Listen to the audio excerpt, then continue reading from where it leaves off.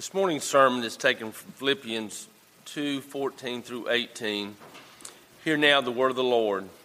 Do all things without grumbling or disputing, that you may be blameless and innocent, children of God without blemish in the midst of a crooked and twisted generation, among whom you shine as lights in the world, holding fast to the word of life, so that in the day of Christ I may be proud that I did not run in vain or labor in vain. Even if I am to be poured out as a drink offering upon the sacrificial offering of our faith, I am glad and rejoice with you all. Likewise, you also should be glad and rejoice with me. The grass withers and the flowers fade, but the word of our God shall stand forever. Let us pray. Father, we come to you this morning as a grateful people that are living in a free country that you ordained.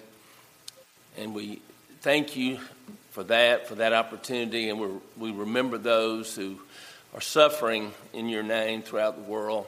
We pray that you'll be with them. But Lord, even greater is our blessing that we are your children, that you called us unto yourself, and we're here yearning to hear your word.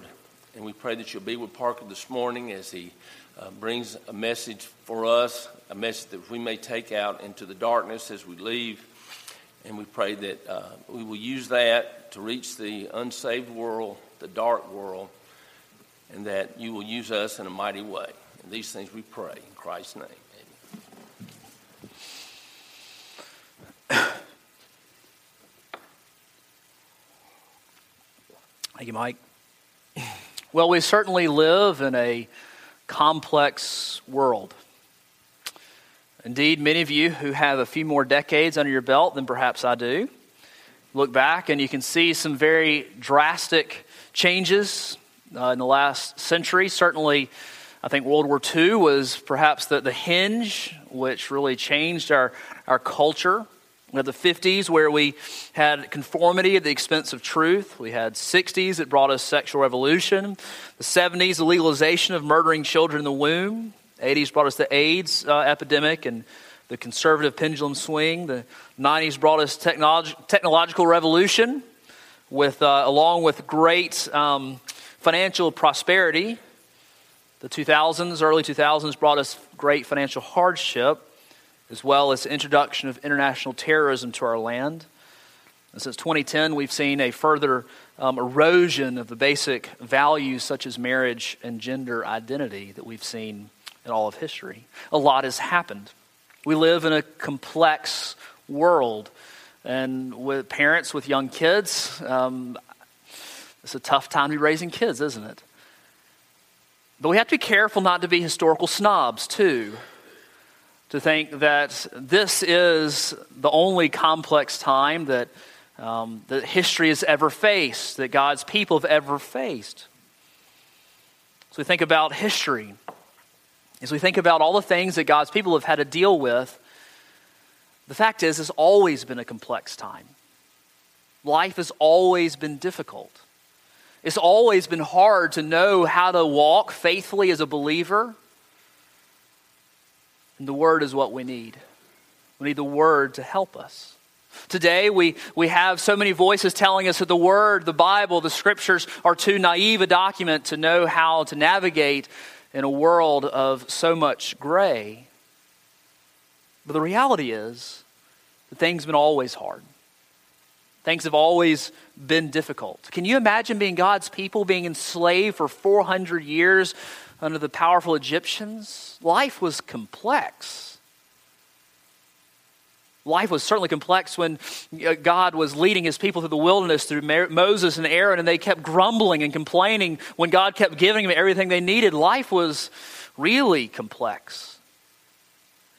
Have you read the book of Judges? The heroes, the quote-unquote heroes of Judges are not exactly morally upright folks. I think King David, someone who was a man after God's own heart and yet sinned in such public and shameful ways.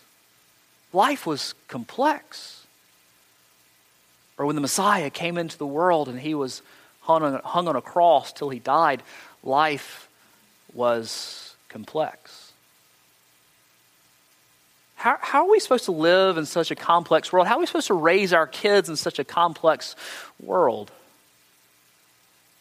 It's not like this complex world we live in surprised the Lord. God has called every one of us in this particular place to this particular time. And he's given us everything we need according to 2 Peter chapter 1. He's given us everything we need for life and for godliness already. So how are we supposed to live?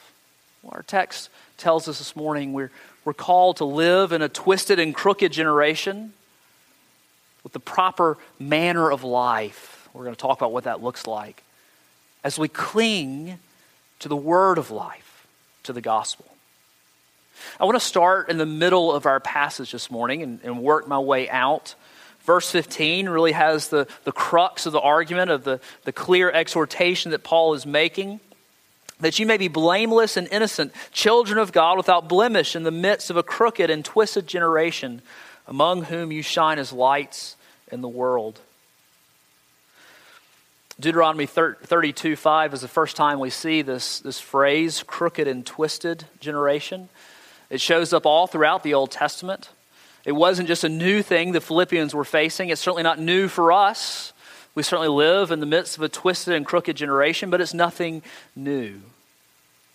And therefore, we shouldn't think that it's gotten God by surprise, or that our witness has faltered, or the church is losing. Certainly none of those things are true. The Philippians were living in a very complex time themselves. Remember, this is the original context. Paul is writing to the church in Philippi, which he had founded in Acts chapter 16. They were facing great problems, great pressures from both without and within. Within their own ranks, they were facing dissension and division. Can you imagine? This is the first generation church. What in the world are they to do? They've never experienced this before. Weren't things just always supposed to be hunky-dory? They were facing persecution from without as we think about the persecution not only from the Jews, but also from the Romans. They were living in a complex city. The city of Philippi was a Roman colony, and they sought to be just like Rome. And certainly Rome was not the most godly of places. How in the world were they supposed to live in such a twisted and complex world? These two words, twisted and crooked, are important words. The word for crooked, you'll recognize it. The Greek word is scolios, from which we get scoliosis, a curved spine. A twisted spine that keeps a person from standing up straight. So too, a twisted generation, one that is twisted morally, never shoots straight. Bow hunting season's coming up soon. And if you get out your bow and you're making sure it's still sighted in and it just won't shoot straight. If a bow is twisted, it will never shoot correctly. So too, when you're sighting in a rifle, you have to put the rifle on the rest in the same spot every time if you want it to shoot the same way. Because the barrel actually changes shape as you are shooting on a microscopic level. And if it's twisted just a little bit differently than where it was last time, it's going to shoot in a different spot. And so a world that is twisted is never going to shoot straight. It's never going to hit the mark. It's going to continue to sin and fall short of the glory of God. Why is this? Well, it's because of a little something called the fall.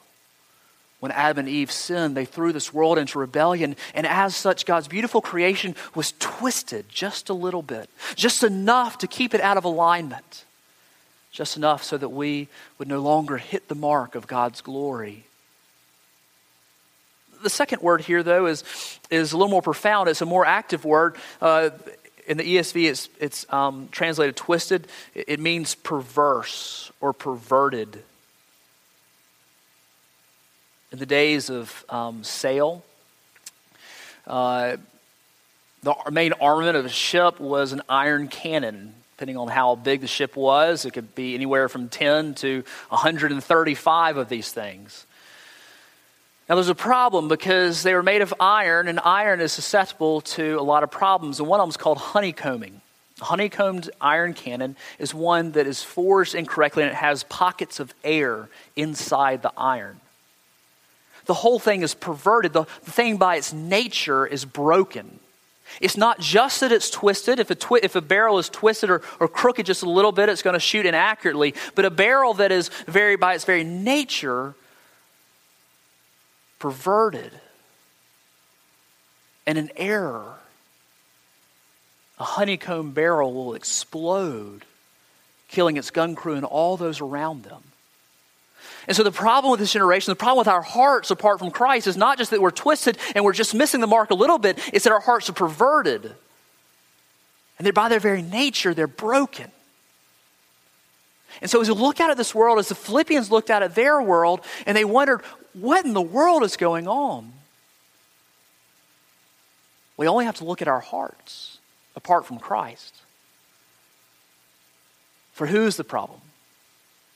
Apart from Christ, we just need to look in the mirror.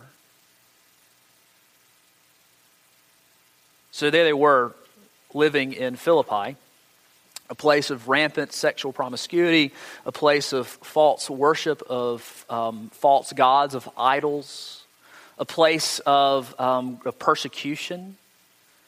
It was a wealthy town, and wealth brings a lot of problems, doesn't it, if you're not walking with the Lord.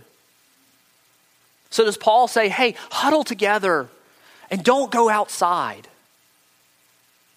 Don't have anything to do with them. No, that's not what he says. He's going to use a couple of different metaphors to describe to them how they are meant to live. And we see this as well in verse 15. That you may be blameless and innocent, children of God without blemish, in the midst of a crooked and twisted generation among whom you shine as lights in the world. This first one is holiness. We're going to summarize 3 words here and say it's holiness. The Philippians were called to live in obedience. Now this is tough, isn't it? It's tough not to join in the twisted and crooked generation, especially when we have come out of that. And we feel the tug of our old masters, of the old things we struggled with. They continue to tug at us, even if we've been regenerated, even if we've been forgiven and saved by Christ. It's still hard to walk in holiness, isn't it? We're called to be blameless. This word means to be morally pure. Instead of joining the fallen, twisted generation in their sinful habits, we're to be careful not to be drawn into it. We're called to be innocent. This word literally means to be unmixed with evil. You know, you make different metals strong or stronger in different ways. Do you know how you make copper stronger? You add tin and it becomes bronze. In fact, it's so strong. Now, tin and copper are very, very soft metals, but if you just combine these 2 soft metals, you get something you can make cannons out of, bronze. But for the believer, we are not made strong by adding something to it. We're like steel. You know, the purer the steel, the stronger it is. And so we too are called to be unmixed. No alloys mixed in, no evil mixed in.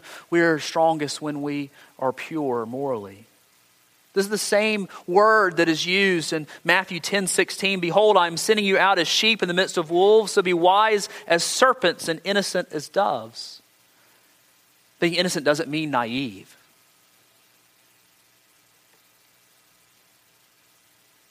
But you know this context of Matthew, Jesus was sending his disciples out.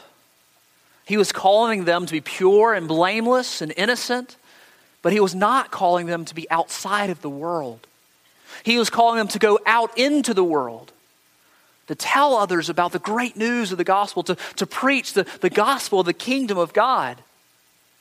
Even in our call to be holy, even in our call to be blameless and innocent, it is a call to be holy and blameless and innocent in the midst of a twisted generation, so that we might be, the second metaphor here, lights shining in the darkness.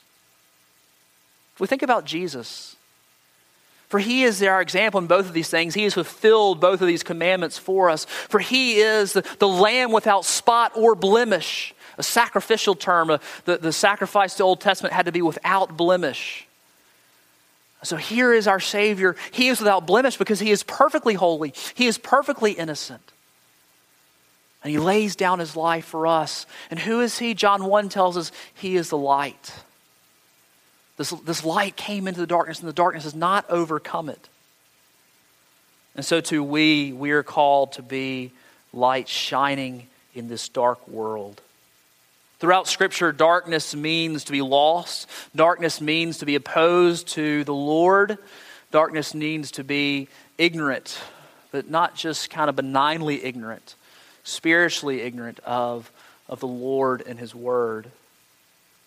We shine as lights as we walk in a manner that is different than the world around us. We shine as lights when we tell others about the true light of the world, our Savior Jesus. We spread the light, send forth the light, hold forth the light, is the only one who will save us from the darkness apart from which we love all too much. When I was in college, they had just built or renovated the basketball stadium at Alabama. And so they paid students $100 a pop to come and hold a candle for a 3-minute ceremony when they were unveiling this thing to all the big donors. They spent, I don't know how many there were. There was like $30,000 they spent on these things just for these 3 minutes. It was crazy. I'm very thankful for it. But you know, we were just holding these little itty-bitty little candles with a LED light on top. And the whole place was dark, and just these small little candles lit up so much of the arena just because all the other lights were extinguished. You know, I have on my watch Indiglo. I don't know if you know about this wonderful invention that I can push the stem of my watch and it'll light up in the back. And it's a great flashlight in the middle of the night when I need to go check on the kids. The thing is, if we were in Bryant-Denny Stadium, Jordan-Hare, wherever, and all the lights were extinguished and there weren't any stars and the moon was out, it was completely dark and the place was full, but on the 50-yard line there was one person with an Indiglo light. You know that everybody could see that light. Even a small light in the midst of darkness can be seen by all. When we go out into our workplaces, when we go out into where we work, play, where we live, it's awfully dark. But even a small light, even a small word, even a small witness can have such an amazing impact for all of eternity for those who are around us. It doesn't take much. We are called to be lights. We're called to be holy. But here's the tough one. We're called to do it with a good attitude. You know, it's just like when your mom or your dad tells you to go clean up, and you're going to grumble. You say, I'm going to do it, but I don't want to. You ever said that one too? You might think it, and sometimes you might even say it. We're told in verse 14, do all things without grumbling or questioning. You know, obedience without a good attitude is not obedience. God doesn't just look at what's on the outside. He looks at what's on inside the heart. So we can't, skate by because the Lord knows what's inside of us. You know, college and even seminary, we made a sport out of grumbling. We made it an art. You know, we sit around the lunch table and we'd say, oh, I've got 3 tests this week. Oh, you think that's bad? I've got 4 tests this week. Your paper has to be 10 pages. Mine has to be 30. We'd grumble and we complain. We'd make a sport out of it. The thing is that all grumbling and complaining, all disputing, all arguing is not ultimately against your teacher or your parents or your workplace, your boss. It's ultimately against the Lord. See, grumbling, the root of grumbling is discontent. Discontent comes with not rejoicing where the Lord has us in life. And when joined with questioning or arguing or disputing, depending on how your translation puts it, it's like fuel on a fire. The Israelites grumbled and complained, murmured. That's the Old Testament translation, murmured against Moses and Aaron in the wilderness. But Moses and Aaron and the Lord all knew that it wasn't against Moses and Aaron. It was ultimately against the Lord. Deuteronomy 16:8, your grumbling is not against us, but against the Lord. A grumbling light isn't very bright, is it?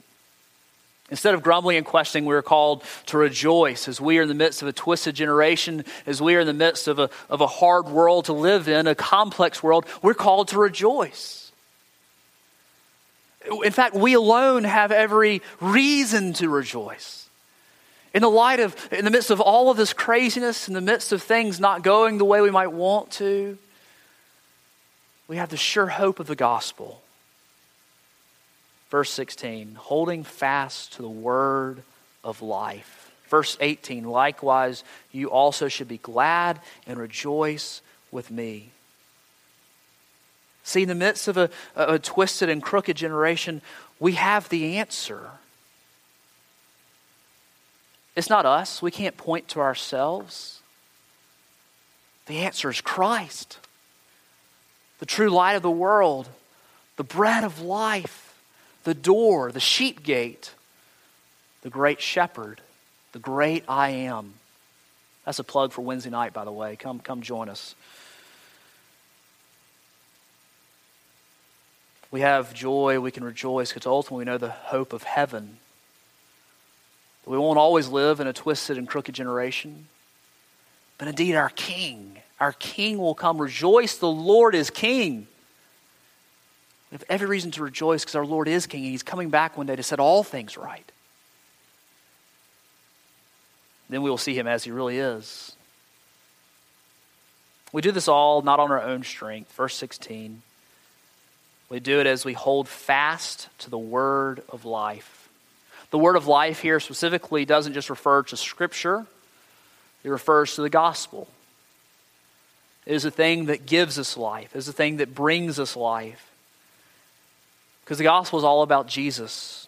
And when we seek to be light shining in the world, it is about Jesus and not about us. When we seek to be holy, it is not about us and being pious and letting others see how great we are. That's certainly not the purpose. It is so that we might shine forth for Jesus as we cling desperately to the gospel, the great news that Jesus has come into the world. Because here's the thing, we aren't holy.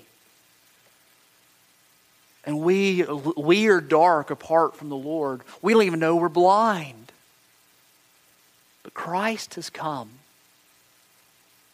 And Christ has risen. And Christ will come again. And this is the hope that we have. Do you know this hope? Do you know this gospel? Is your heart still dark? Or has He shined into the darkness? Christ will save you. Christ will raise you from the dead. And Christ will welcome you into His heaven forever in the great kingdom of light. Let's pray. Lord, we thank You that You have forgiven and saved such a wretch as I, as we all are. We rejoice in the midst of complexities of life. We rejoice because we have the hope of heaven. We rejoice because we have the gospel. We rejoice because we have salvation. Calls us, Lord, to live as light shining in the darkness. Calls us, Lord, to be innocent and blameless. You have declared us to be these things in Christ already. Help us, Lord, to live them out that others might come to know You and we might witness a great revival in our midst. In the name of Jesus, amen.